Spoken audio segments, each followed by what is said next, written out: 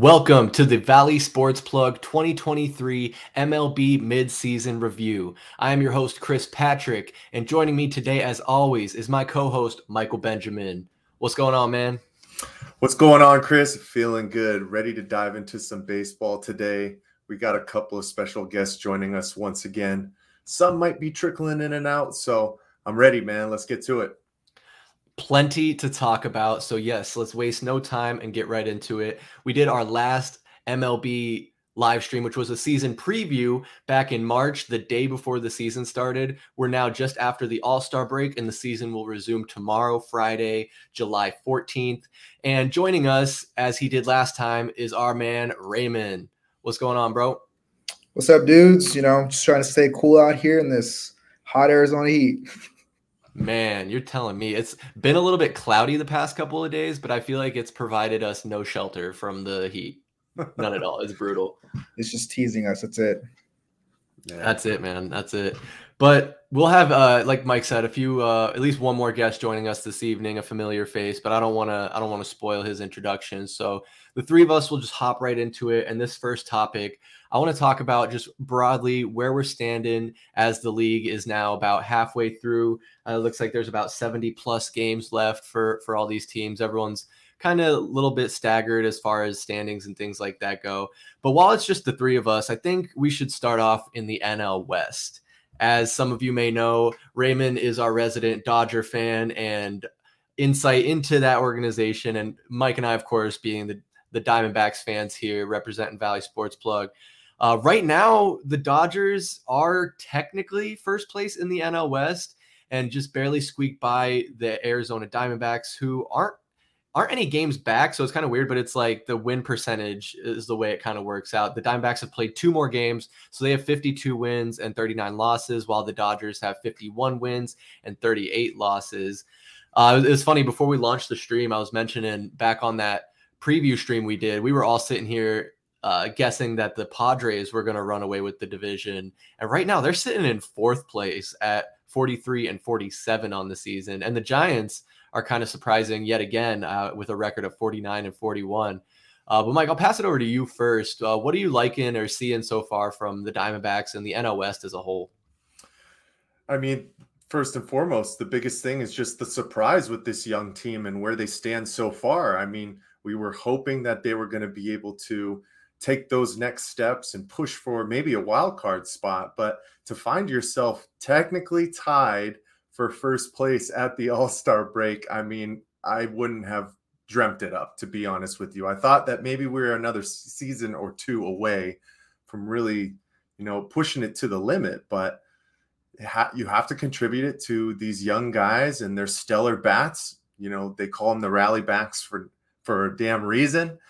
And unfortunately, we have been having the struggles with our starting rotation and our bullpen, which I'm sure we're going to get into a little bit more. But, I might have a surprise pick when we get towards our predictions going down towards the end of this season. And I don't know if you're going to be the biggest fan of it, Chris, but, very happy and very excited with what the D-backs have done the first half of the season.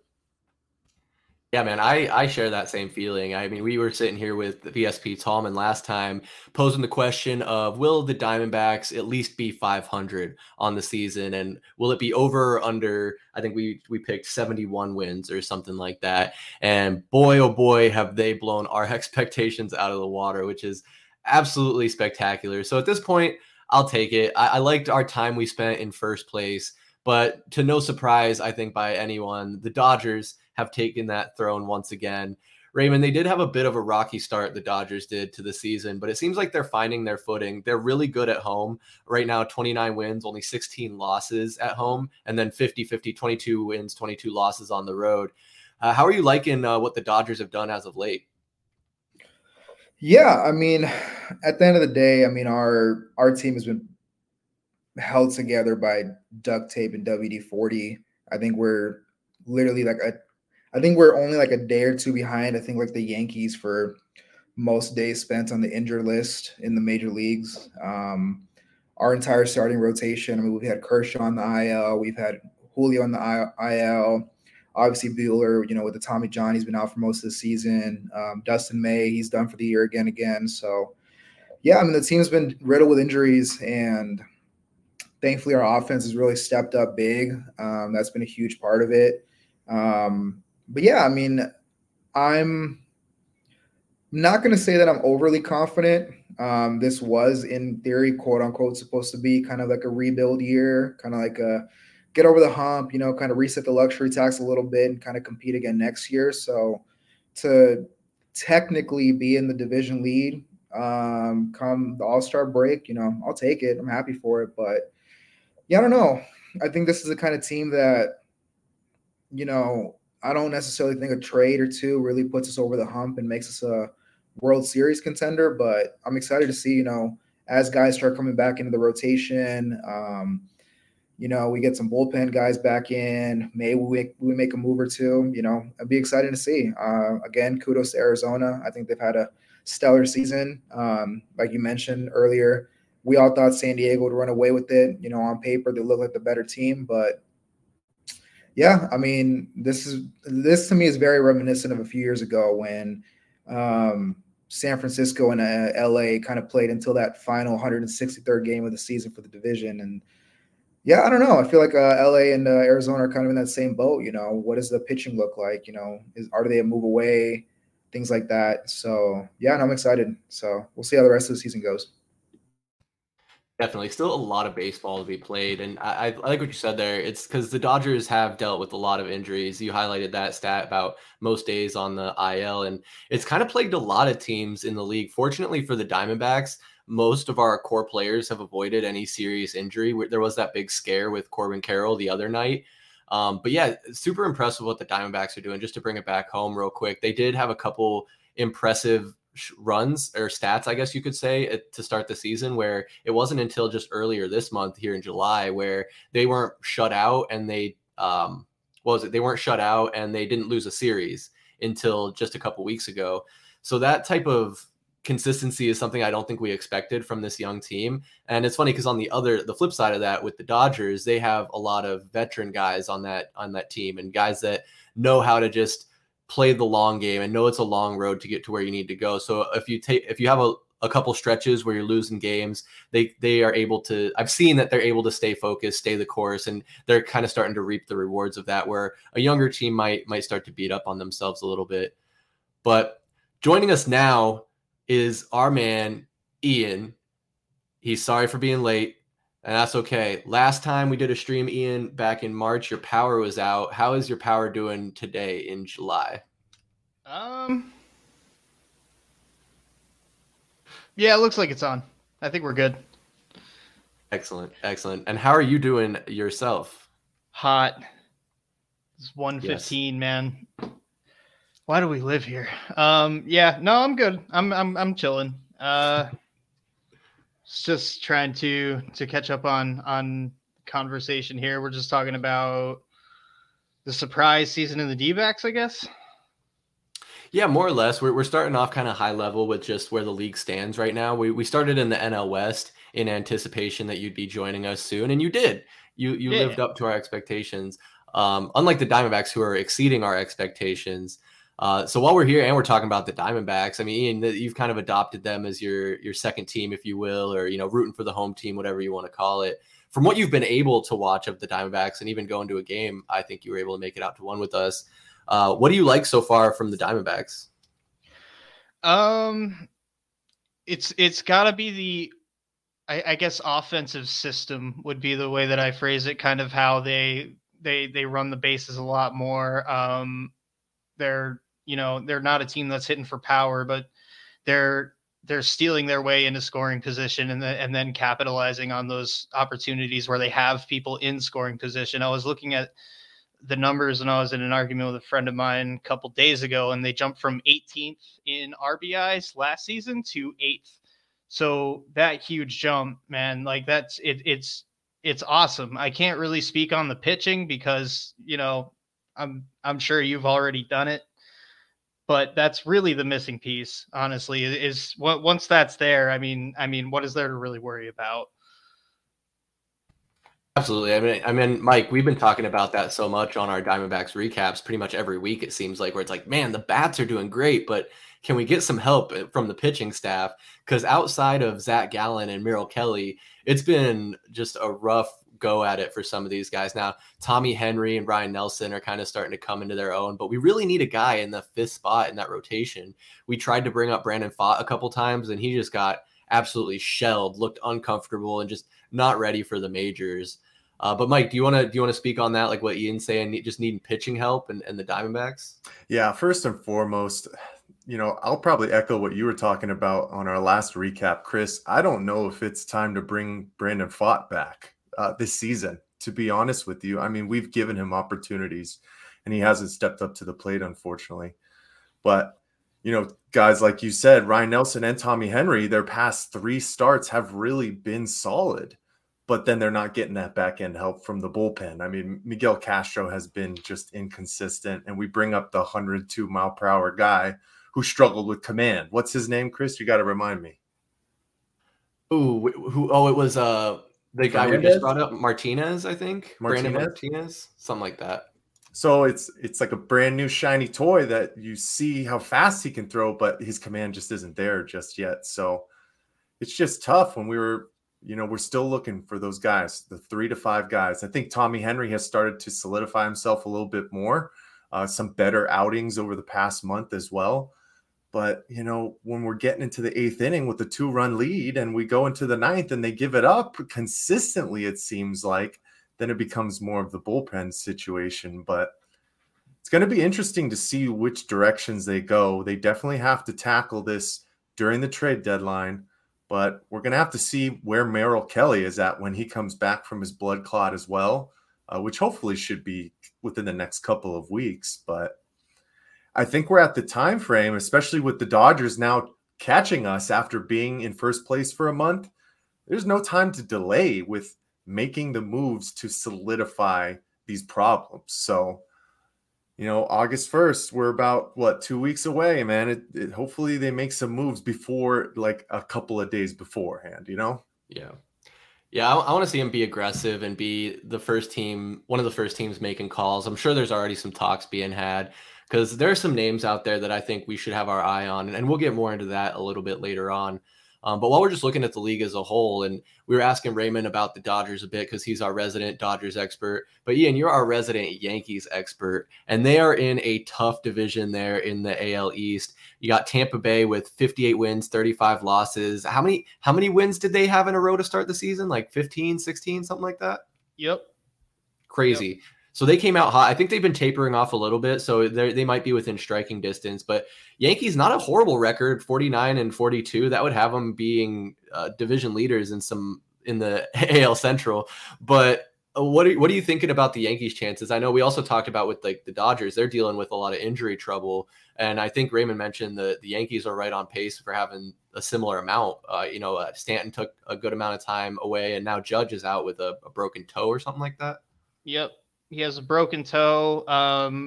There's talks of surgery with that broken toe because apparently there's some ligament damage there too. Even though the Yankees are above 500, they would be in first if they were in the AL Central. I'm not very high on them right now. They, without Judge, are batting something like 210 as a team. They're on their 3rd hitting coach in the past 2 years.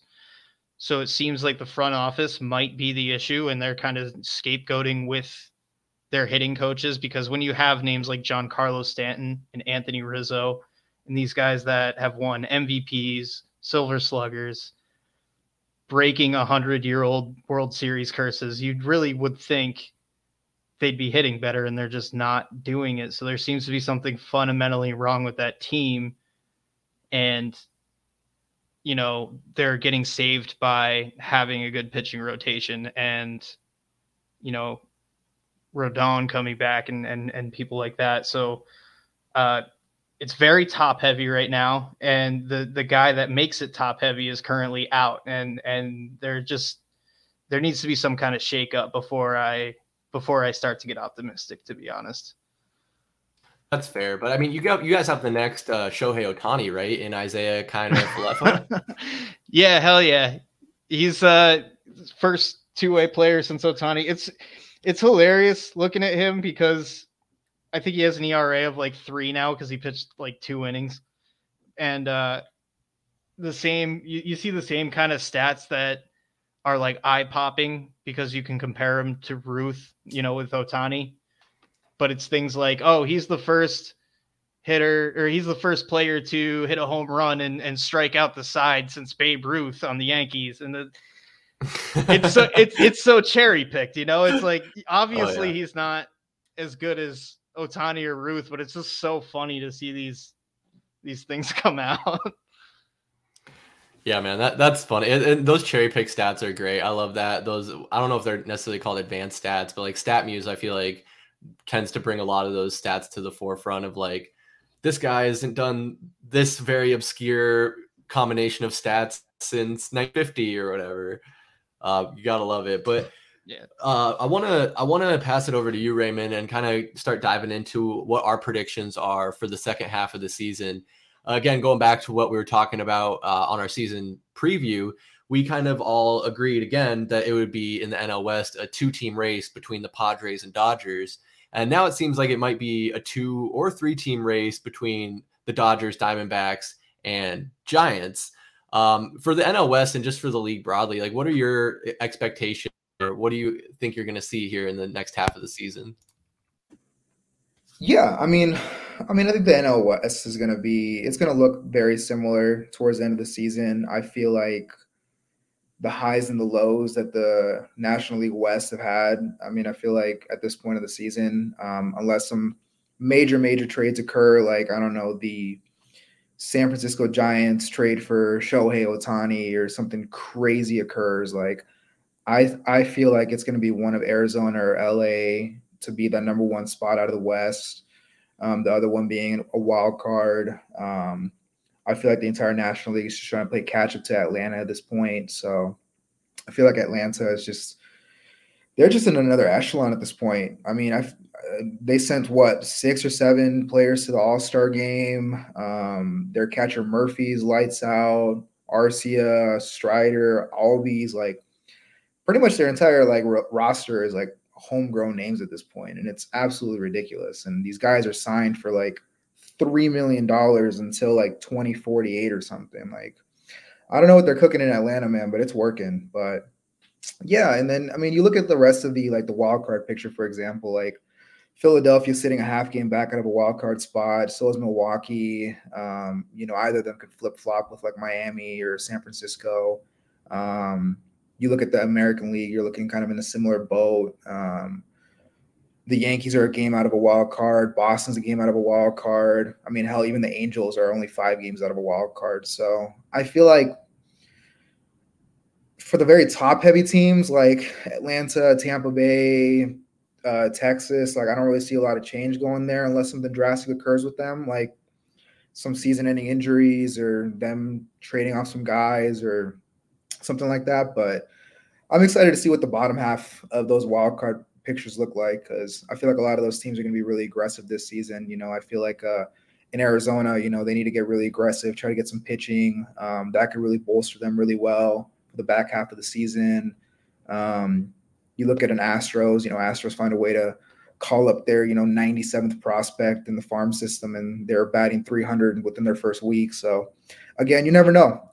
There's so many games left in the season, but yeah, I mean, I would say for my predictions, I'd say Atlanta out of the East, LA or Arizona out of the West, the other being a wild card. And then I feel like Cincinnati, man, they're a fun team to watch, man. Cincinnati, Arizona, just fun, young teams.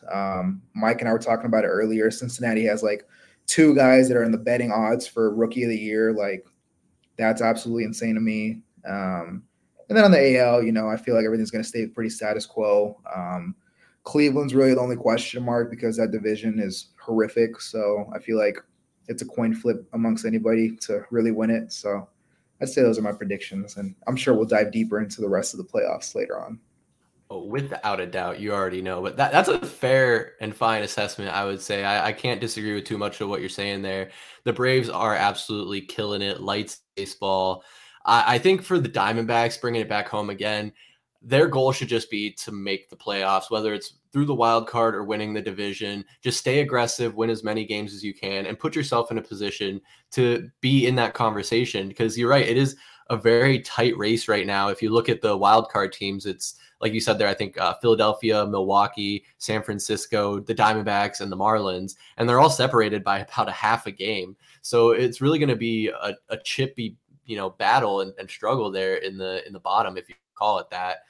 Mike, what do you think about that assessment, and what would your expectations be for the second half? Yeah, I mean, I think three of these teams with their run differential basically plus 147, which is crazy. Atlanta Braves doesn't surprise me that much, but the other two, the Texas Rangers and the Rays, like that's a little bit surprising.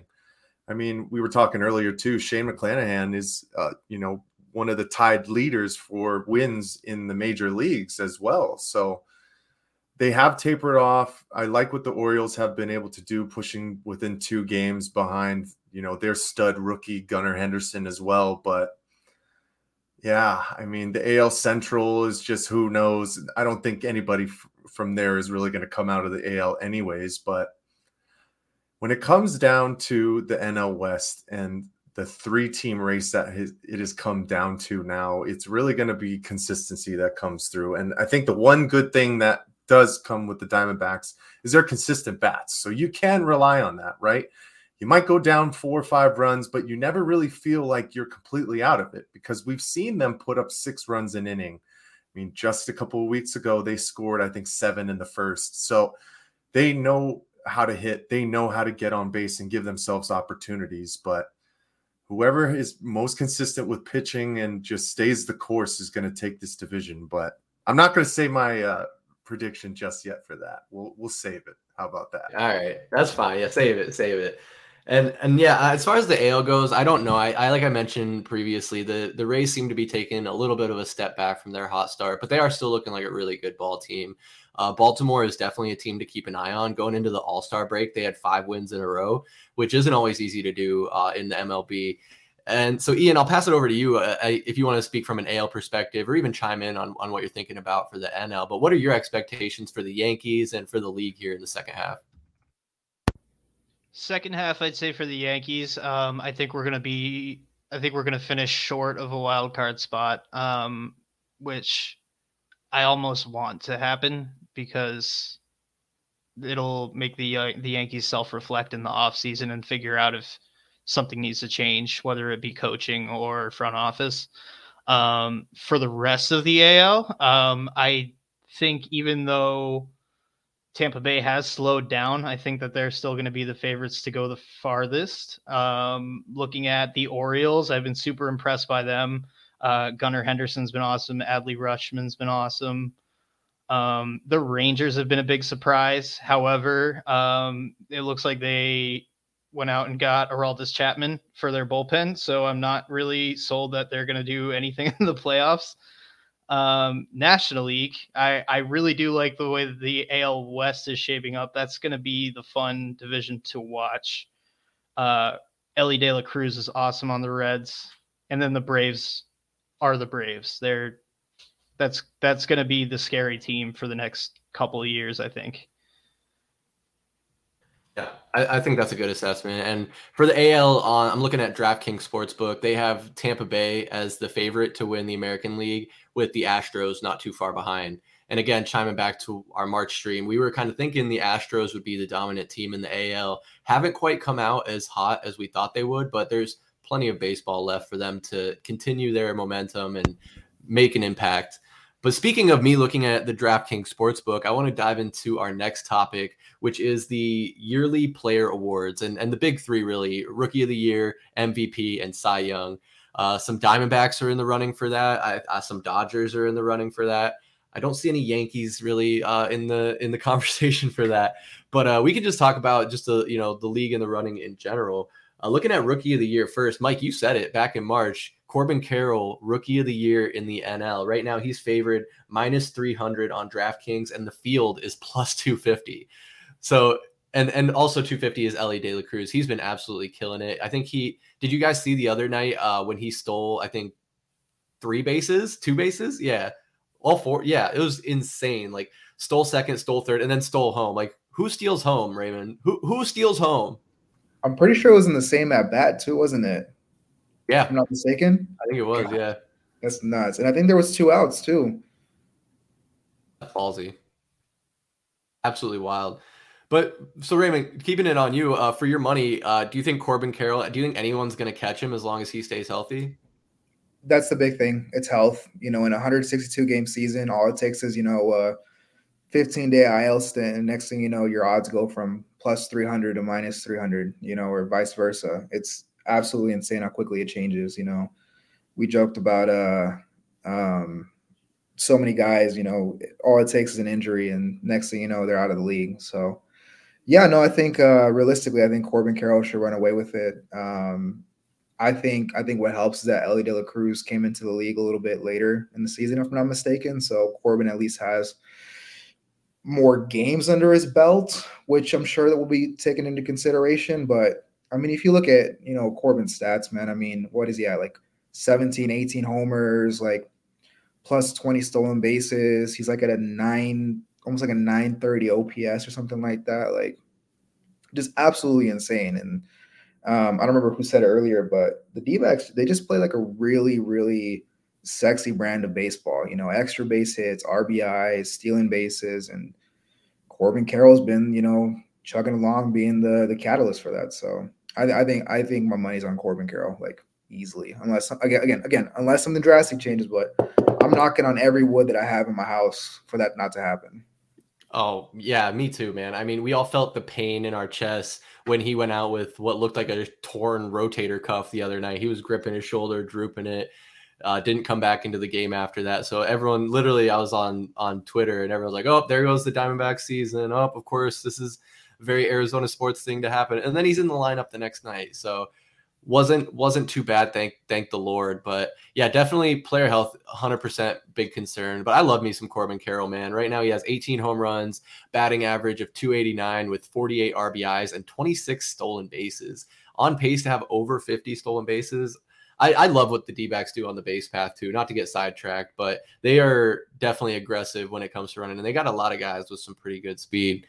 Mike, I know you love Corbin Carroll, man, and so I want to give you the floor to talk about him and maybe echo some of Raymond's sentiments there.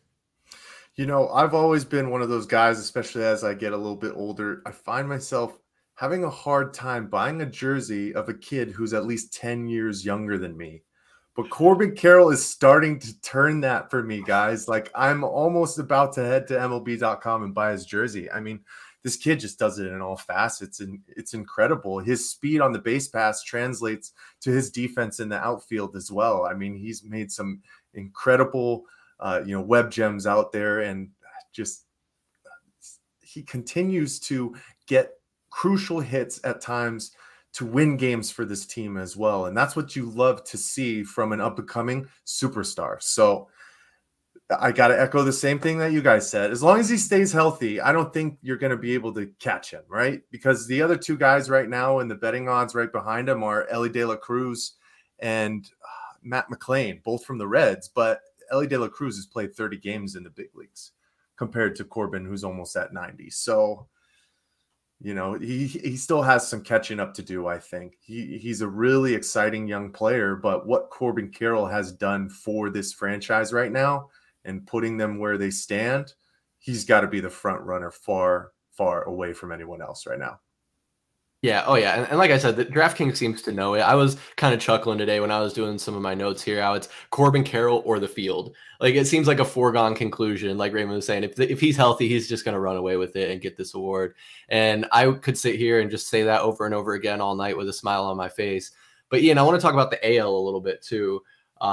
In the AL, it looks like right now it's a bit of a tighter race. Josh Jung is right now the favorite at plus 120 on DraftKings. Yoshida is Mike. You had his name in front of you, right? What's his full name and his team he plays for? Masataka Yoshida, Boston Red Sox. He is with the Red Sox. Red Sox. Oh wow. And the Red Sox not doing so hot at the bottom of the AL East there, but it doesn't matter. It's about the individual performance, not the team performance. And then Gunnar Henderson, he's an exciting player on a really good team in the Baltimore Orioles. Ian, out of those three guys, or maybe someone else, with it being such a tight race, who do you think is going to be the AL Rookie of the Year? Maybe a hot take, but I actually think it's going to be Yoshida because dude's like pushing 30 and he's a rookie. He's got that going for him. Like he's already in his I would argue athletic prime, where Gunnar Henderson started off really hot, is kind of slowing down. He might start picking it up again, especially, considering that he's going to be in a playoff race very soon. I think that, he's going to lock in a little bit, but Yoshida reminds me a little bit of, I get kind of the same vibes as when I used to watch Matsui as a kid, and he was Rookie of the Year when he was like 30.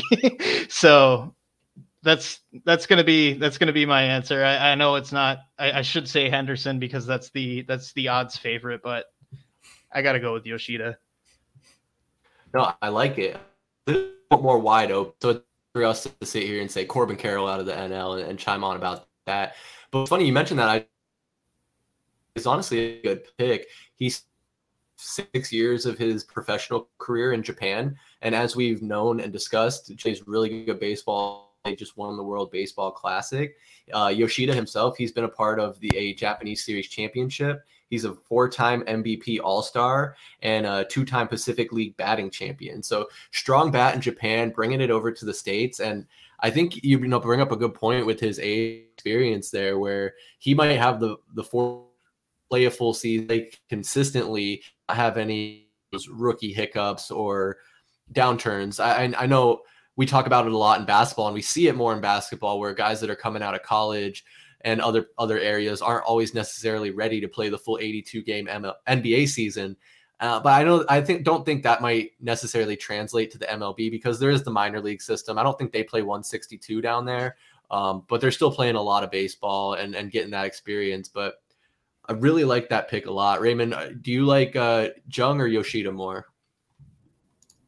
See, I kind of got a sweet spot for the Rangers since they got Corey Seager. So I've watched a handful of Ranger games.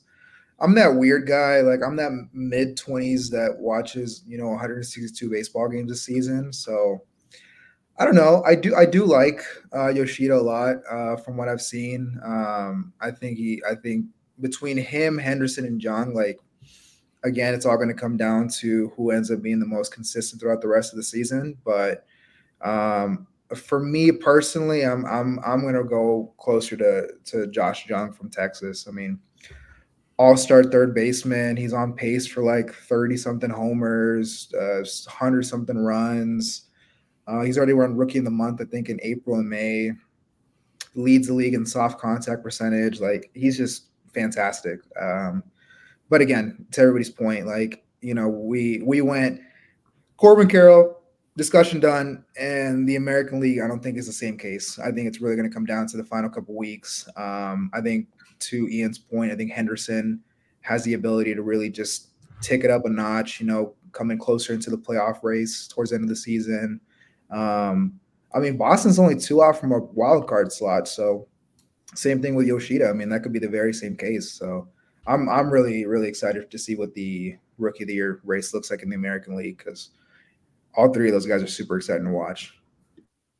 Yeah, I like that it's close and it's tight, and it gives these guys something to fight for. Not that Ellie De La Cruz or any of those other guys don't have anything to fight for in the NL, but just peppers in another layer to the competition and the fun of it all. Ian, before I pass it over to Mike and we move on to the next award here, I did see here on DraftKings that Anthony Volpe is like the 5th in the running. It's like plus 3,000, so not quite there. He came out of the gates, I think, pretty strong this season, but do you think he's going to pick it back up, or you think he's kind of leveled off? He came out of the gate hot, slowed down really, really bad. I don't know if you know the chicken parm story. If you do, I'll spare you. You don't? I mean, don't. Okay. Go ahead, yeah. So I think this is the reason the Yankees just fired their hitting coach. But basically, he started slumping real bad. He started to bat like 180. The poor kid keeps getting compared to Derek Jeter. So obviously fans are ready to, send out a lynch mob after him because he's not being Derek Jeter. He's hitting 180. He obviously is friends with the people he came up through the farm system with. There's a catcher in Double-A named Austin Wells. They went to Anthony Volpe's mom's house together, had a chicken parm date, and watched old Yankee games where Anthony Volpe was not hitting. And Austin Wells went, "There's something wrong with your batting stance," pointed something out. They got it fixed, and he's back. He's right back on pace now. His averages since that little chicken parm date are right back up. I don't have the numbers in front of me, but they are definitely very Googleable. But your Double-A catcher cannot be, correcting hitting mechanics when you have a hitting coach right there. But that's besides the point. That's the chicken parm story. To answer your question, I don't think Anthony Volpe is going to be a dark horse to win Rookie of the Year because I think that slump was just a little bit too long, especially compared to Yoshida, Josh Young, everything like that. Raymond's got the numbers. What are the numbers, Raymond?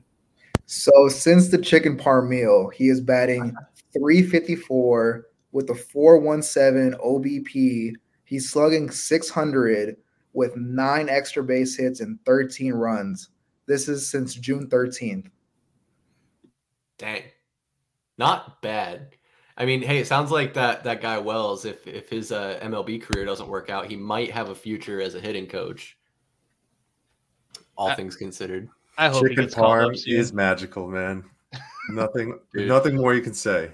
I love stories like that so much, but I don't want to go too long because I know we're burning through this. We're almost 40 minutes into this stream already, guys, and we still got so much to get to. So let's get right into this next award, which is, of course, MVP. And we really don't have to spend too much time talking about the NL MVP race, do we, guys? Because, again, DraftKings has Shohei Ohtani at -800 and the field at +500. So I think it's at this point a foregone conclusion that Shohei Ohtani is going to be taking that title. Mike, would you say that's fair? Yeah, I mean, and the stats just back it up. I mean, he's hitting over 300, leads the league in home runs with 32, 71 RBIs, and he's a stud pitcher. 3.32 ERA, about 12 Ks per 9 as well. So, I mean, it's just a foregone conclusion. He's been a stud. We're going to be very, very interested to see what happens with him. And if he stays with Los Angeles, I think they have to make some kind of playoff push for them to retain him. But, we'll get there when we get there. But then looking at the NL MVP, guys, I might be in the same place with Ronald Acuna. I mean, 41 stolen bases at this point through the year is just absurd.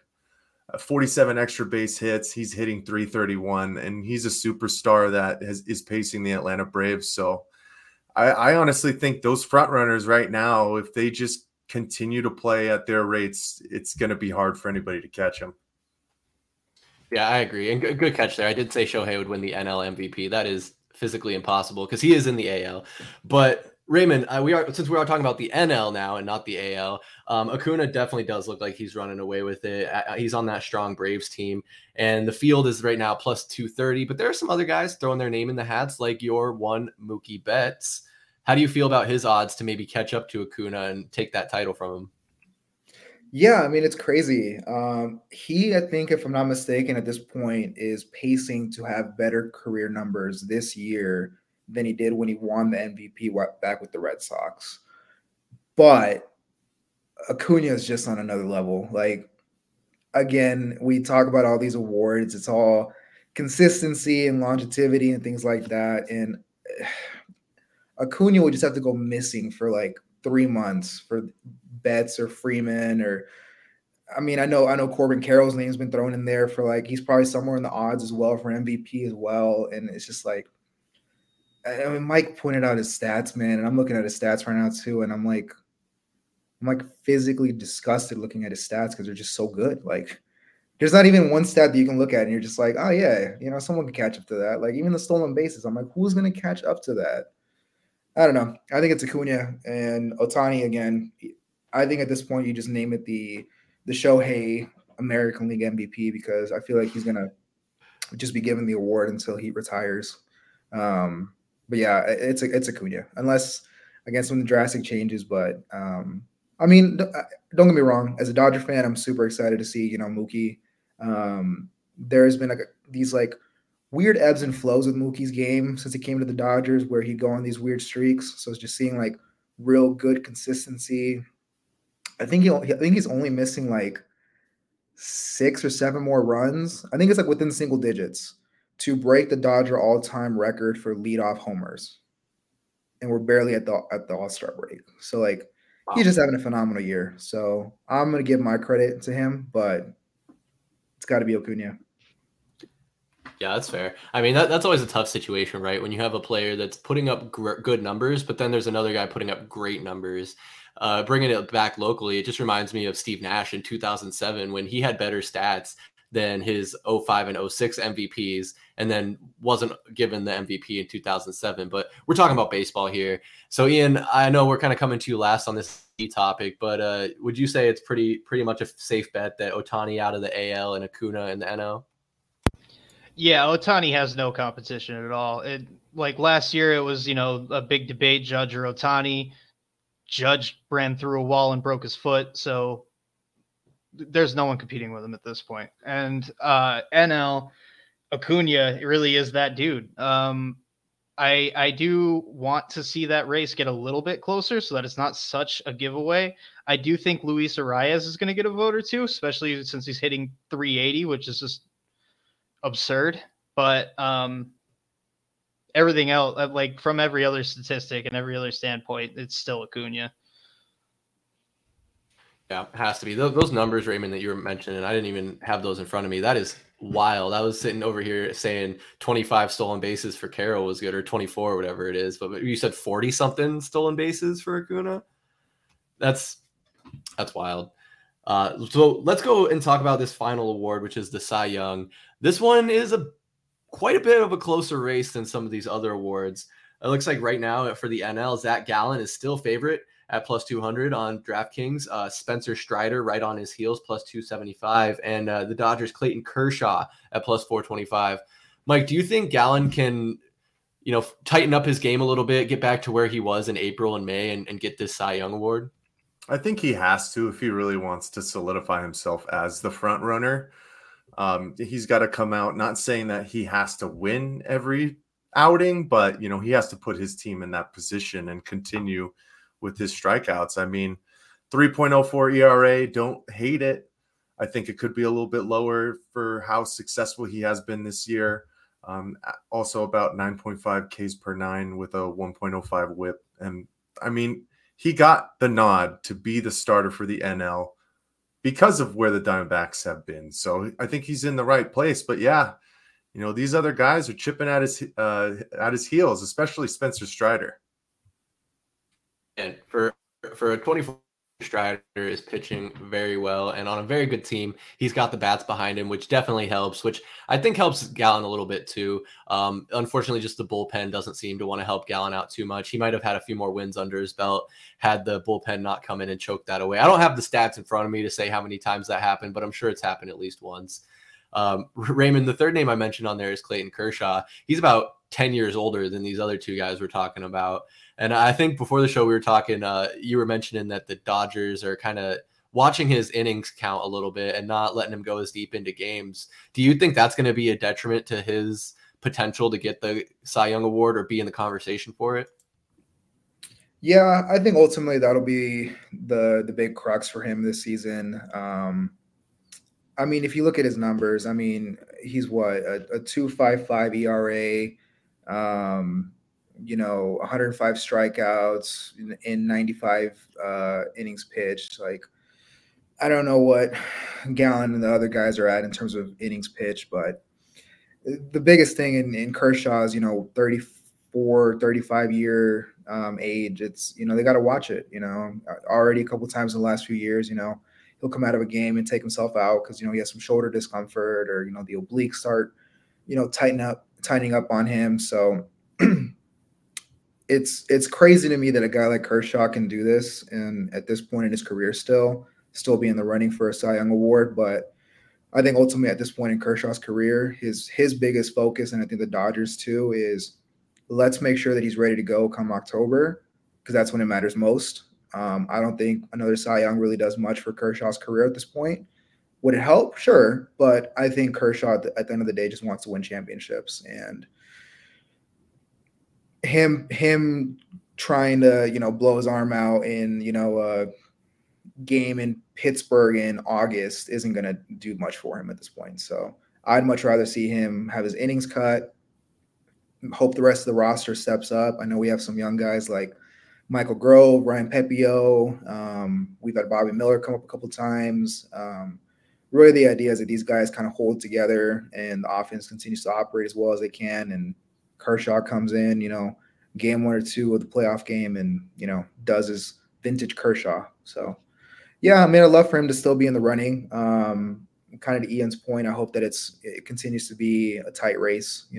I hate giveaway awards. I love Shohei as much as the next guy, but it to me personally, at least, it's getting kind of frustrating that he's just so far and beyond everybody else in the field that you talk about the AL award and you're like, why even put money on anybody else?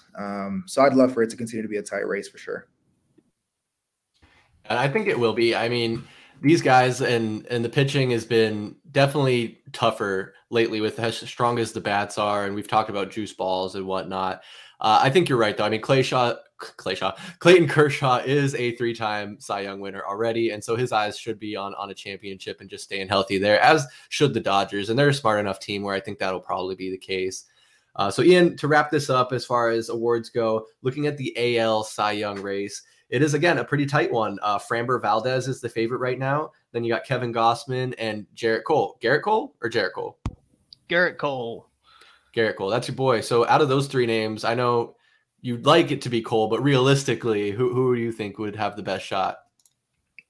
Valdez has a really good shot. He'll have the wins to back it up. I think that's going to be an issue with Cole. However, Cole, I think I should pull up their numbers before I start talking, but Cole is going to have high strikeouts for sure. Gausman, I think, is going to be, it's weird to call him a sleeper since he's currently second in odds, but that dude can pitch. He could throw back when he was on Baltimore as well. He's a guy to look out for.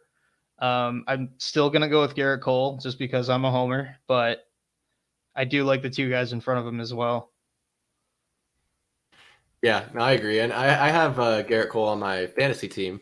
So I did see there where he had a couple rough weeks, a couple rough starts that I think maybe pushed him back a little bit in this running and these odds, but there's no reason he can't, come back into form. And he really has that upside potential. Like you said, he's a hard thrower who gets a lot of strikeouts. And if the bats can back him up and he can get some wins, he'll be right up near the top of that conversation. And I mean, he already is, so he'll just remain up there and give himself even a better chance.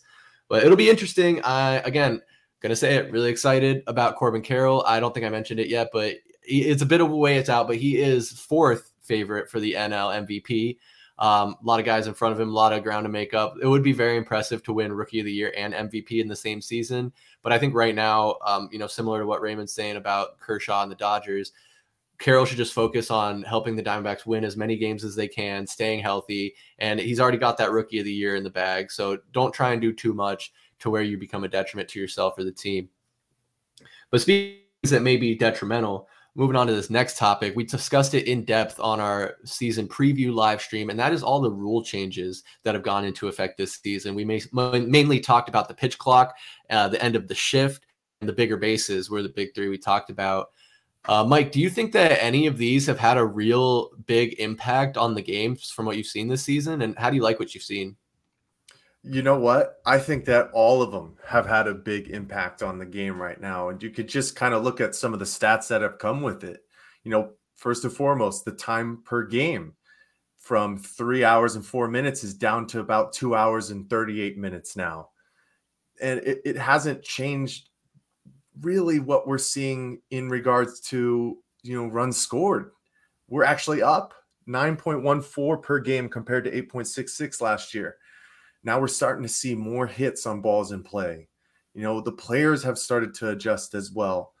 It still seems like there's plenty of time for these pitchers with the time on the clock as well and the stolen bases back. I mean, we could see with Ronald Acuna and Corbin Carroll as well, 1.8 attempts up from 1.4 last year as well. And I think the biggest thing, which has been the most successful thing for baseball, is that attendance is going up. And that's what we want, right? We want people out at the ballparks, especially in Arizona. I know it's really hard to get out there. It's so hot, but when you got a great product on the field, you got to go and see them. And it's just a little bit more palatable to say, I'm going to spend my time going to the ballpark for about 2.5 hours comparative to if it goes to extra innings, could be 3.5, 4-hour game like we used to see. So I think it's all been a success so far. I'd have to agree with you. I think I was a little bit nervous on the onset that especially the pitch clock might change the game too much, and the pitchers would really have a hard time adjusting to it. But I think all these pitchers have done a really great job from what I've seen, and it doesn't seem to affect most guys too much. And even as we kind of were talking about on the preview, there's guys that'll kind of play with it too, where they'll get set either super fast or they'll eat up the whole clock. They know how to maneuver within that time frame. But even more to your point, Mike, the pace of the game has improved dramatically to where I think people, especially newer age and younger people, might not have the attention span to sit there for 3.5 hours, especially if it's going into extra innings and you don't have a runner starting on second. I mean, when's the last time we saw a game go 12, 13, 14 innings? It seems like that just doesn't happen anymore. And it is kind of crazy. Like when I'm trying to, out and about doing stuff, I like to keep tabs on my phone on the ESPN app of like what the scores are and what teams are doing. And I'll check and it'll be, bottom of the second inning. And then I feel like 45 minutes goes by and it's already the 7th inning. And I'm like, holy cow, this game's moving quick. But yeah, I think it's been great for the game. Honestly, I know there's a lot of old heads out there that don't like, baseball changing that much and so dramatically, but overall I'm super excited about it and happy with what I've seen. Raymond, would you say the same, or how are you feeling about how these changes have impacted the game? No, I think for someone that has been a baseball fanatic for most of their life, I played ball growing up, to see, to Mike's point, attendance up, right? I think the average right now, it's about 2,000 or so more on average per game in attendance. Just to see baseball actually taking the time to find ways to make the game more interesting, more fun, more exciting. It's exciting. I think I do recall a handful of players that were kind of impacted by the pitch clock. I mean, even on the Dodgers, we had a couple guys like Alex Vesia. He was a big name for us. That was a phenomenal pitcher out of the bullpen that was just absolutely shelled within the first 30 days of the season. Absolutely shelled. Could not figure it out. Was constantly getting pitch clock violations.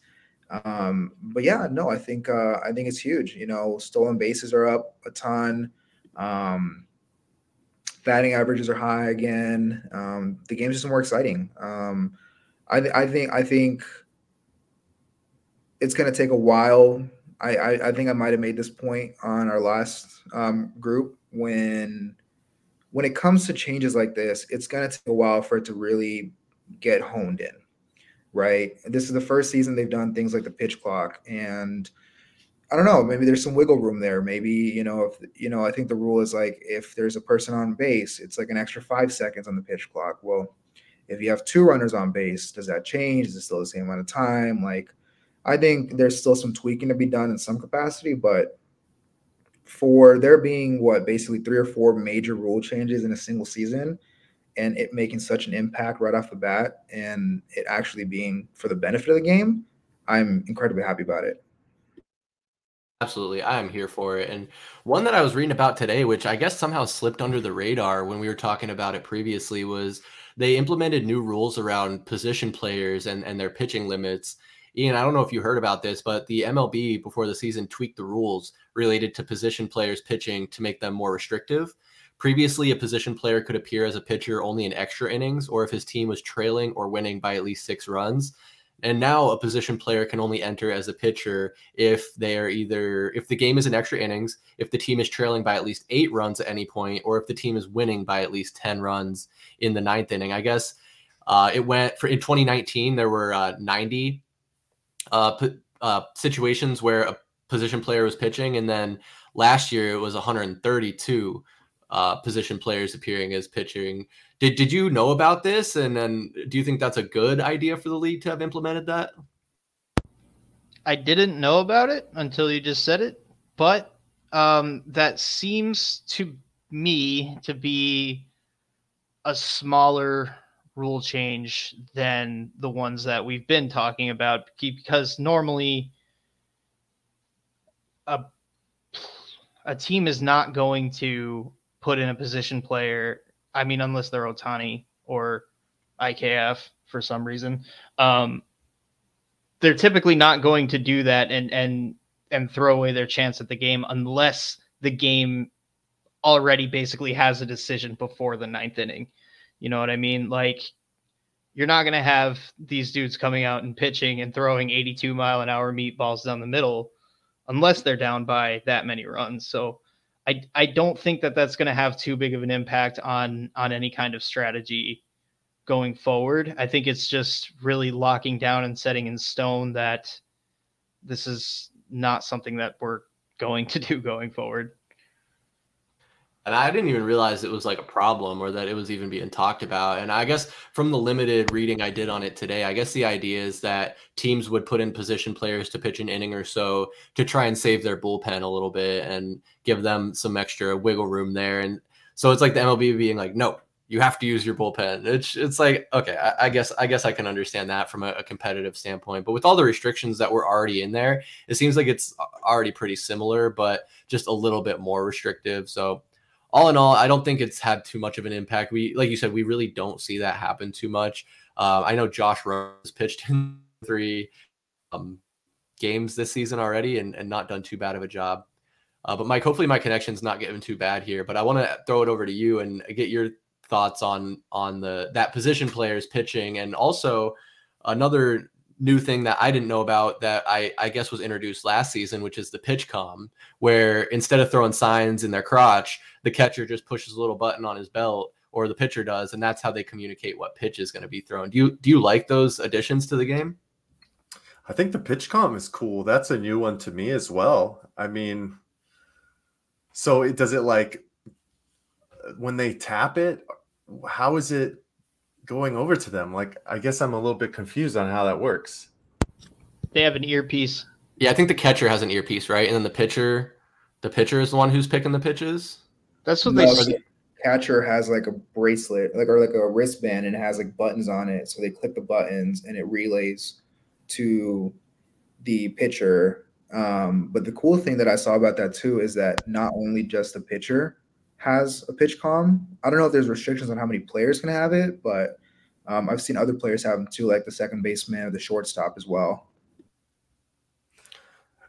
Yeah, I think that's cool. I think that's any way to be able to give your pitcher and your catcher better communication. That's fine with me. Like, as far as anybody else out in the field, would you say that might give a competitive advantage just because if it's going to be off speed, what you need to be expecting? But I feel like within situations, you've got to be expecting certain things anyways. So I don't think it would really change that much. But yeah, I mean, as far as position players pitching, there's plenty of guys who play in the majors. Call up some more relievers, give them those opportunities. And I know, like you guys were saying, it's more so if you're only losing by a whole bunch, but I don't need to see the meatballs. Give these other guys opportunities to pitch in the majors. So if that can allude to that, why not? That's kind of where I stand. Yeah, I'm with you there. I think there's definitely an argument to be made that it does increase the competitiveness or gives an advantage. I think the one big thing is that you would always see guys in their batting stance kind of peek down and try and kind of see what the sign is to get an idea of what's coming. But it's funny because there was an anecdote from earlier this season. I don't remember exactly which 2 teams it was, but I think one of them was the Athletics, just based off of attendance. But there were so few people in the stands and such little noise being made by the fans that the catcher had his pitch comm earpiece turned up so loud that the batters could hear what pitch was being called. And so they knew, I think it was the Texans, they knew what pitch was coming every single time. And they didn't exactly light them up. It wasn't like when the Angels put up 25 runs or whatever, but it wasn't pretty, certainly. So it's just little things like that. I do like the addition of the pitch com for sure, but I think little things like that need to be cleaned up, and maybe Oakland needs to be cleaned up and moved to Las Vegas. But that's a whole nother conversation for another time. But overall, I like the changes that have been made, from the rules changes to the pitch com and the position players. And so it's been good for the game. And I'm curious to see what they continue to add and tweak going forward. And I'm sure we will cover that on future streams as well. But fellas, as we move right along through this, we have seen some new players join some new teams. And Mike mentioned the trade deadline coming up there August 1st. So probably some more moves to be made. I mean, before the season even started, Aroldis Chapman signed or was traded to the Kansas City Royals, and he's already been moved. He's got a new team. He's down there with the Texans again, with the Rangers, the Texas Rangers. But Raymond, what's been your favorite move so far? And what guy do you think is adjusting best to his new team? I didn't think I could queue it up right now. You want to pass it along to somebody so I can Put on the hot seat? Yeah, Ian, Mike, if either of you are ready, or I can go, it don't matter. Go for it, Ian. Xander Bogaerts is really the only one that's coming to mind right now. I'd say he's fit into the shortstop spot in San Diego pretty well. Moving Tatis over, which I don't like that move, because the part of Tatis I like the most was his highlight defensive plays, and I think that's a little bit gone. But the leadership that Bogaerts brings to San Diego, I think that might be my pick, honestly. Yeah, not bad. I mean, obviously we've talked about the Padres not having too much of an impact in their division, but Bogaerts for sure, I think he's helping that team out a lot and will be a big reason why, if they are able to come back and start winning games here in the second half, he's going to have a big role to play in that. So some guys, I'll just list off a couple, 2, 3 here. Hopefully I don't steal any Raymond's looking at right now. So maybe I'll just go with one and circle back to it. But I really like what Nathan Eovaldi's doing with the Rangers. He's really stepped up with DeGrom being injured right now. Eovaldi made the All-Star game and I think pitched the second or third inning for the AL and did a pretty decent job. And I did actually, just while we're on the topic of the All-Star game, it was really cool. I was watching it on and off while I was kind of cleaning up around my house. And they did something I think was new this year where they had the players mic'd up while they were playing the All-Star game. And so Eovaldi had an earpiece in when he was talking to the broadcast booth. And the third batter he faced for the final out was Corbin Carroll. And he was also mic'd up at the same time. So it had the batter and the pitcher being able to talk to each other while they're going up against each other. And I just thought that was super cool. But yeah, Nathan Eovaldi, I really like what he's been able to do on his new team. He was a free agent signing with the Texans. His last team was the Boston Red Sox. But really, really like what I'm seeing from him. Raymond, you got something for us? Yeah, might be a hot take, but one of my favorite guys my team got, JD Martinez. I've been incredibly happy with him. For some reason, I thought Miguel Rojas would be kind of like our hot signing for the season. He spent a couple of days on IL, but the Dodgers, for whatever reason, even when the National League finally adopted the DH, they use the role almost as like, let's give, I don't know, Will Smith an off day and let's have him bat, or some other random person like that. And finally, the Dodgers made the decision. They're like, we're going to go get somebody that can actually be an everyday DH. And, pun intended, JD, walked to the plate and he's been going off. All-star DH, man. I've been super happy with him. Right on. Yeah, that's not a bad pick. I love me some JD Martinez. I wish he could have stayed here with the Diamondbacks long term, but he's doing his thing. He's still, even in his 30s, hitting these balls out of the park, being absolutely incredible. Mike, for your money, who would you pick? I'm going to pull Raymond. I'm going to take the homer pick. I got to go Lourdes Gurriel Jr. I mean, you talk about an impact in the outfield, which seems to be crowded with a lot of young names, but the way that he's been playing, just a couple of weeks ago, hitting that big grand slam against the Angels, helping us get a little bit out of a slump and finally get a series win back under our belt. I mean, I've just been very impressed with what he's done for the squad as well. So, hey, I'll be a homer too. Why not? Let's do it. Hey, I like it. Of course, got to give honorable mention to Evan Longoria. He's not playing in a lot of games, but he has shown that he's not just here to be a veteran leader in Arizona. He is able to produce as well when he's out there still swinging the bat. Some other guys, though, that I wrote down here, one that I think a lot of people didn't remember is Luis Arraez.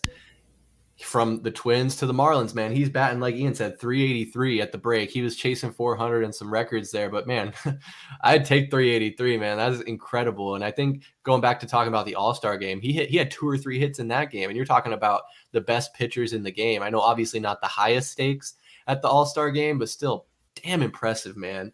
And the last name I mentioned, and Raymond touched on earlier, is Sean Murphy, absolutely crushing it as catcher for the Braves. That was just an absolute steal for them. They got him from the Athletics in another early trade that happened the beginning of the year. And man, he's got to be happy to be out of Oakland and from worst to first, as they say. So props to him and really happy for him. But at the end of the day, screw the Braves. Let's go D-backs.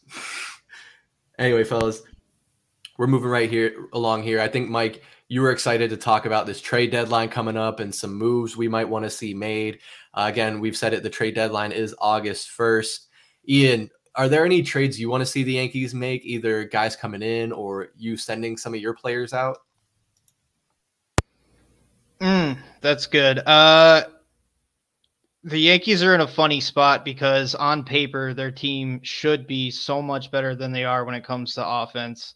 I know that they're currently looking at Cody Bellinger, but I have a feeling that if we do go get a player like Cody Bellinger, it's going to be more of the same. Like we're just going to regress him, mess with his mechanics. He's going to be batting 180 for us again, just like Donaldson is, just like Rizzo is, just like Stanton is.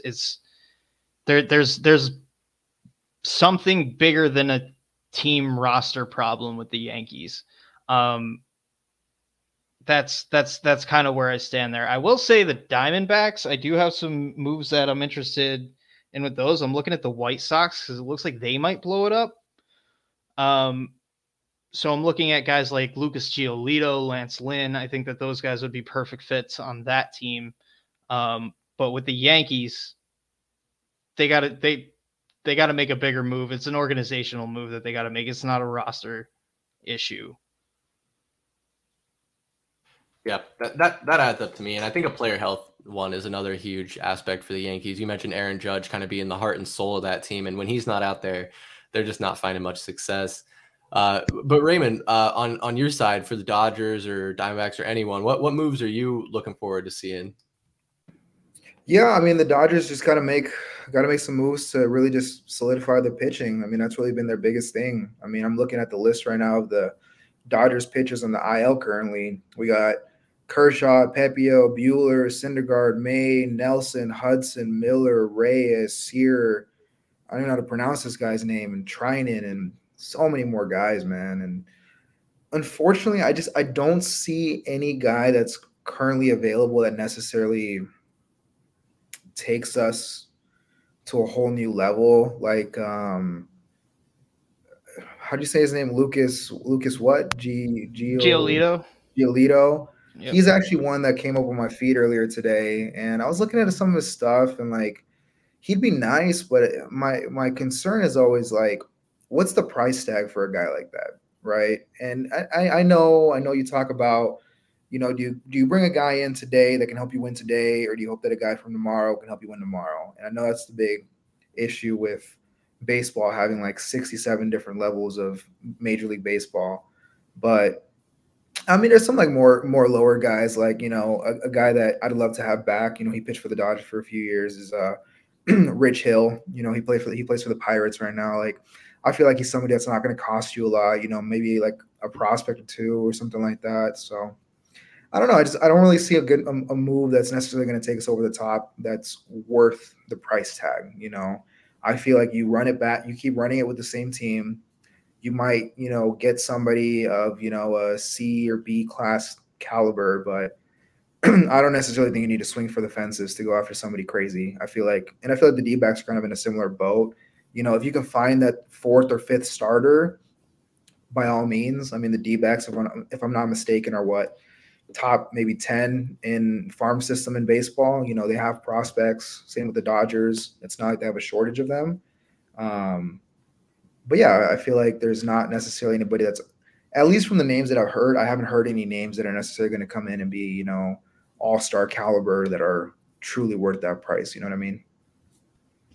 That's a great point. I mean, you bring up the injured list for the Dodgers, and it's like, how much do you really need to sacrifice? And is it going to make you that much better when really all you need to do is get your players healthy? You might not necessarily need to add a piece, just add them by bringing them back from the injured list.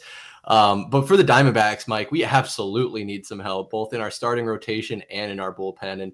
And Raymond kind of highlights it there. There's going to be a lot of teams looking for pitching help at the deadline here. And I hope Diamondbacks are getting ahead of that. Like I said, I hope they're one of the first teams making calls and trying to make these moves happen. Because again, as Raymond highlighted, we do have a pretty robust farm system and some pieces I think we'd be willing to part ways with that might be able to attract some of these moves to be made.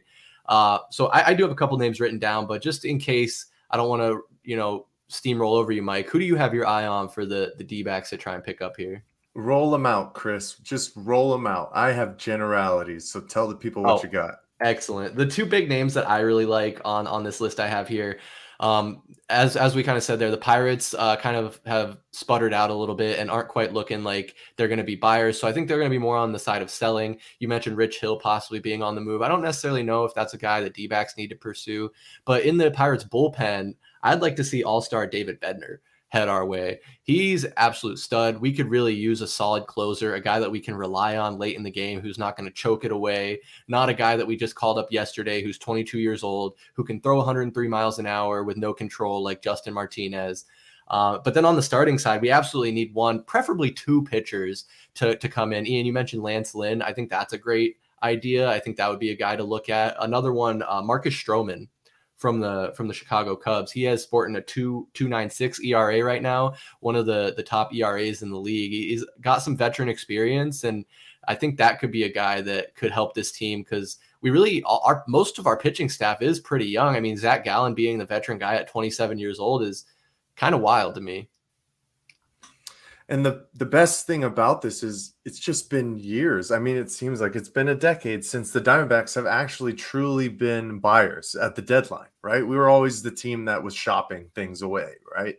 And Mike Hazen has already came out and said, yeah, top of my list is the back end relief and adding at least a starter, right? But the toughest part about it is the league is so close right now. There's only 4 teams that are basically 7 games out of a playoff spot. So there's just not a lot of willing teams to give up key assets like a lot of teams that need pitching. Chris said the Pirates, then you got the Cardinals, Nationals, and the Rockies. So it's kind of slim pickings, but at least they're focused on what they truly see as the issue because it's not the offense, right? 7th most runs in the league.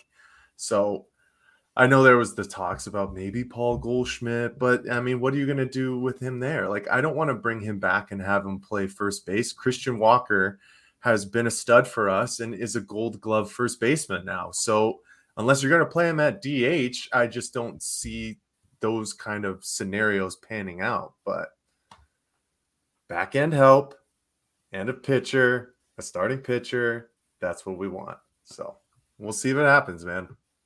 Yeah, I like you brought up Goldschmidt there because I feel like that is a move to bring him back that we might have made if we weren't looking as competitive as we are now.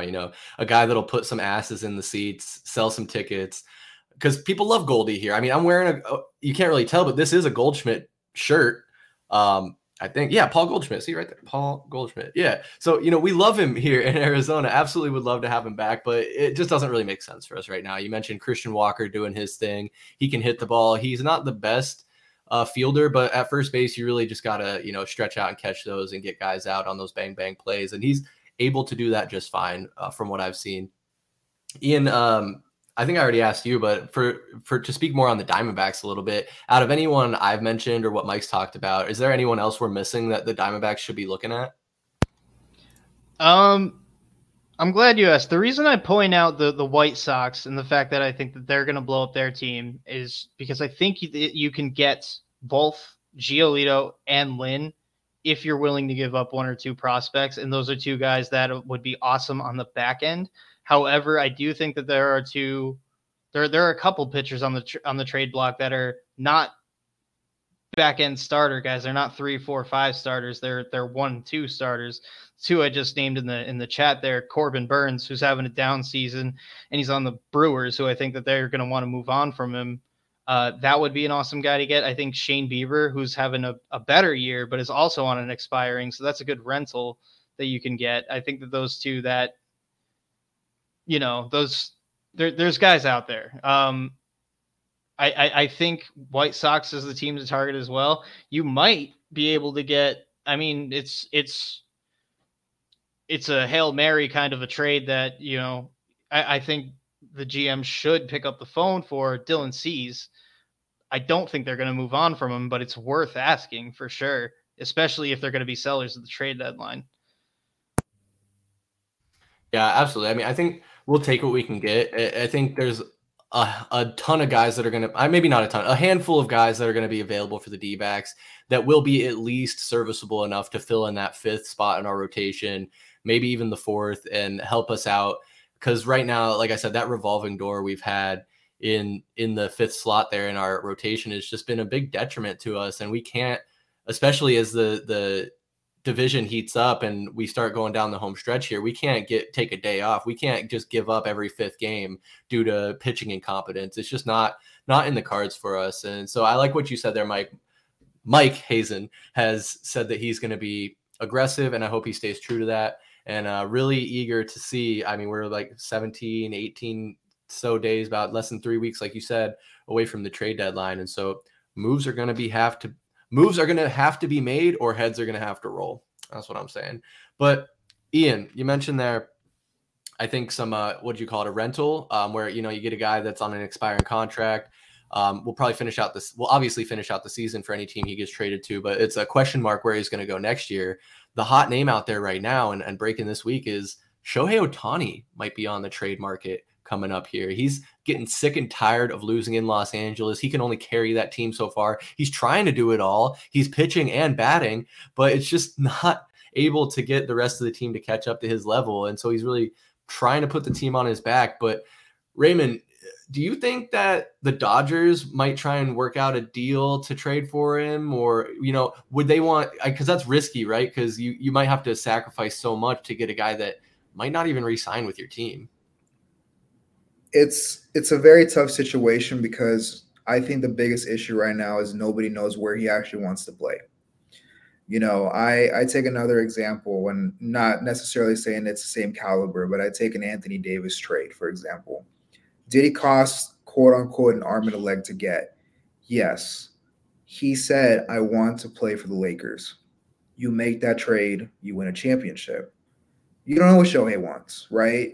Do you sacrifice, 7 of your top 100 prospects and draft picks and maybe a rotational guy or two for 3 months of Shohei Ohtani, right? Like and then at the risk that he doesn't sign with you, right? Like that's a huge ask. We're not talking about somebody that, we're not talking about renting out Tim Anderson for 3 months and hope that he can kind of bolster your shortstop position. We're talking about somebody that in theory would be your cornerstone franchise player. And I know baseball's weird where you have so many guys in your system that there's not necessarily a franchise guy, but Shohei is quite literally your franchise. You bring that guy in, you are literally bringing an entire continent's worth of fans to your team. But is it just for 3 months? Is it for 10 years? Is it going to cost you $500 million over the next 20 years? Like, I don't know. It's a tough ask. And don't get me wrong, at the end of the day, if it wins you a championship, you do it 10 times out of 10, right? Like, I know this is the baseball podcast, but the Durant trade, right? If it wins you a championship, you do it 10 times out of 10, no matter what. So it's tough. I I personally would rather wait till free agency.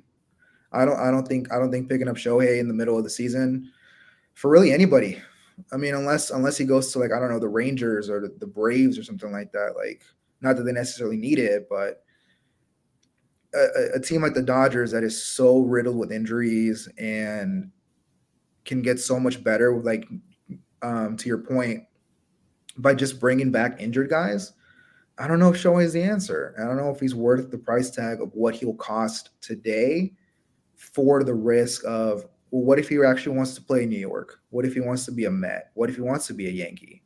Right? Well, the Dodgers just gave up all this. Like, the Dodgers saw this when we traded for Scherzer and Trey Turner. We traded away Josiah Gray, and he was an all-star this year. And Max Scherzer left after the end of the season.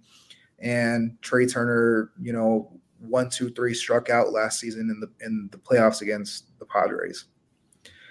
And now he's gone, right? And we're left without Josiah Gray, Kyber Ruiz. I don't know who else is part of that trade. So it's risky. But if I'm the Dodgers, I stay pat. I let somebody else take the bait, and I put my name in the hat in the offseason when he's a free agent. That seems like the safe move. I mean, it is definitely high risk. It could be high reward. Ian, I'll ask you this question. Do you think there is a team out there who would be willing to go all in for that 3 months of Shohei Ohtani with the hopes of winning a championship this year? Trying to get in the head of all 30 GMs, there probably is a team that would make that trade. I wouldn't make that trade. I would not gut my entire farm system for 2 months of Shohei Ohtani. That seems insane to me, especially if he's going to walk. I mean, he's going to test free agency. He's going to make a historic amount of money. There's no way around that. And it becomes, do you have deep enough pockets to extend him? And most teams don't. Like, when you're looking at the usual suspects of teams that are going to shell out money for Ohtani, it's going to be Yankees, Red Sox, Cubs if they're lucky. I could see. I mean, I don't know. Like, Astros farm system seems completely endless. So they might have a piece that they can move, and maybe they are right in that like little Goldilocks zone where he is the player that puts them over the edge. So I could see that, but exactly what Raymond said. I mean, you're gutting your farm system when you do that, and I don't think the amount that you have to give up is worth the short amount of time that he is going to be on your team, because he's getting a bag come wintertime. Without a doubt, and we've talked about that before. I mean, your guys' teams, the Dodgers and the Yankees, being right at the top of that list for teams with payroll and the ability to possibly sign this guy in the offseason. I do, though, want to mention there was an article written Fox Sports Phoenix by Jody Aller, where he says the Diamondbacks need to go full Phoenix Suns and Matt Ishbia and just pull the trigger, throw the bag. And Ian's even mentioned that Shohei Ohtani would like to play for a small market team. I think Phoenix is a small enough market team, but Mike, is that even realistic for the Diamondbacks to try and make that move? We just got to take him to Old Town Scottsdale. He'll fall in love with us out here, right? You know what's the funniest thing about it is this is a situation that really could help the Diamondbacks in every way of what they've been trying to figure out, right? You add another arm to your starting rotation. You add an everyday DH who just has unlimited power, it seems like, and you just propel that offense even more to where it is. But like you guys have said, it would come at the expense of just gutting the farm system. You wouldn't have Drew Jones. You wouldn't have Jordan Lawler. You're probably looking at losing some of our outfield depth already. You're not going to lose a Corbin Carroll. They're not going to be that dumb like that, but you could see Jake McCarthy go, Lourdes Gurriel Jr. And the Diamondbacks have just shown us that other than Zach Greinke, they're not going to go out and pay a $500 million contract. They just don't have that kind of money. They have to make it work within their means. And as much as it would just be incredible, Matt Ishbia is on a different level with his unlimited cash, it seems like, and that's just not what the Diamondbacks have. So It's a pipe dream. It's I can put my head on the pillow at night thinking that maybe it would happen, but at the end of the day, it's just not the right move. Yeah, I don't think so either. It's fun. It is fun to dream about. It is fun to hypothesize or theorize about, whatever the right word is for that. But absolutely, I think it would definitely answer all of our problems, but without any guarantee of him staying here past this season, it's just impossible to try and make the decision to pull the trigger and gut your farm system. I mean, Raymond, would you say for the Diamondbacks that's probably safe to say? Yeah, but I mean, I think not to feed into the pipe dream necessarily, but I feel like if any team would make sense, a D-backs, if you start to kind of peel the layers a little bit, it could almost work in theory when you think about how young that team is already, right? You look at a team like the Dodgers, right? Like, if we got our entire outfield depth, well, Mookie Betts is already like, what, 31, 32, 33, whatever, how old he is. If we get rid of a bunch of our pitchers, right? Kershaw's already 34, 35. Like, we're on the older side of a team. So it's like a team like the Dodgers gets hurt a lot more by gutting the farm system than a team like the D-backs gutting their farm system because they're already such a young team. They have guys like Corbin Carroll for at least another 4 or 5 years. Some of the other players they have a lot of control with, and realistically, the farm systems for most teams are just so much deeper than MLB.com like pipeline can even imagine. Bleacher Report, I think earlier today, said that the Angels have like the 29th worst farm system in baseball, and it's like, who cares? You have Shohei Ohtani, trade him away and it'll jump up to number 1 probably. So farm systems are very finicky. I think, it's a pipe dream, but Arizona, no. Arizona would make a lot of sense to me, I guess. I like what I'm hearing, Raymond. I like what you're saying. I think, it does. Like on paper, again, it does kind of make sense. We do have a lot of intriguing prospects. I mean, we can give them Brandon Pfaadt. I'd be okay with that. They can have him if we get Shohei Ohtani back in return. But we'll have to see, man. In 3 weeks, we'll either be super stoked and nervous or we'll just be moving on with our lives without Shohei Ohtani. I honestly think it's probably 50-50 whether he gets traded or not, because I like we've been saying here, I think it's going to take a lot of balls for a team to pull the trigger on that type of move without a guarantee. And if I don't even know if they're allowed to, if that's like tampering, or I don't know what the rules are in the MLB, but I don't know if his agent or he could come out and say like, yeah, to get traded to New York, they sign there. I don't think that's allowed necessarily, but I don't know. And this has been incredible. We're at about an hour and a half here. I was wondering just how long we'd be able to stretch out talking about baseball, but with you guys, it's always easy, always a good time. But I think it's about time we get to wrapping up. So Ian, I want to give you the floor first so you can share with us any final thoughts you have here at the mid-season break, and what anything you want to talk about, either upcoming or current. I'm just bored this week. I'm excited for baseball to come back, or anything that just isn't summer league basketball. That's all I got. Yeah, it's that time of year where there aren't too many sports going on. I think the day after the MLB All-Star break is typically the day of the year when there's none of the main professional sports are playing. And I think that's honestly been the last 2 days, yesterday and today, because Summer League doesn't count. That's not really professional basketball playing. And obviously NHL, NFL, and NBA are all in their off seasons right now. But yeah, man, these are the dog days for both the MLB and for just the sports fan in general. But we're so close. We got games coming back tomorrow, and then games every day after that until about October. But Raymond, your turn, brother. I want to give you the floor. Share with us your last thoughts on the MLB season, present and ongoing.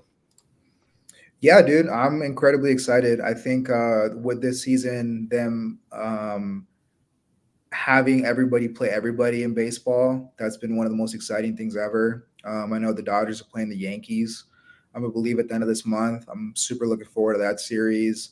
I think the Red Sox are coming into town here to Arizona, August, maybe July, August, something like that. So, yeah, I mean, that's probably been the most fun part of the season. But to Ian's point, man, the other day I was watching like I think it was like the American Cornhole League or something like that. And yeah, I need sports back, man. I'm losing it. So I can't wait for it to be back. American Cornhole. I'm sure VSP Tallman's been betting on some interesting sports, maybe Wimbledon or whatever else the hell is going on. But Mike, your turn, bro. I want to give you the floor last here, so you can get anything off your chest that you might need to say to the people. Yeah, just excited to get back into it. Excited for September. We'll be in Pittsburgh, actually attending a Pirates versus Yankees game. That'll be exciting. Excited for next year as well, as the Yankees will be in town for the first week of April. So Ian, make sure that's on your calendars as well. We'll be going to one of those games. And just hopeful that this team is playing baseball after October 3rd. So excited to see where things shake out. Absolutely. I want to see the Diamondbacks continuing to play hard, continue to battle with the Dodgers, and hopefully beat them out for the division, make them the wild card. Why do we have to be the wild card? But it's anybody's game right now. Mike, I like what you said there. We are going to be heading out to Pittsburgh there in September. Very excited to see PNC Park. Very excited to see Ian like a little kid in a candy shop watching his Yankees play. Hopefully they got Aaron Judge back and he doesn't have to get surgery. But of course, here at Valley Sports Plug, we will be keeping you updated on everything Diamondbacks related with our bi-weekly recaps. We have one coming out next Wednesday, so make sure you follow us here on YouTube. You can also keep up with us on Instagram, Twitter, and TikTok at AZ_VSP, and Facebook. Just search Valley Sports Plug Arizona, and you'll find us right there. But thank you to our special guests this evening, Ian and Raymond. Always a pleasure. And of course, my co-host, Mr. Michael Benjamin. I am Chris Patrick. Thank you for watching. We'll see you next time. Peace. What's up, guys?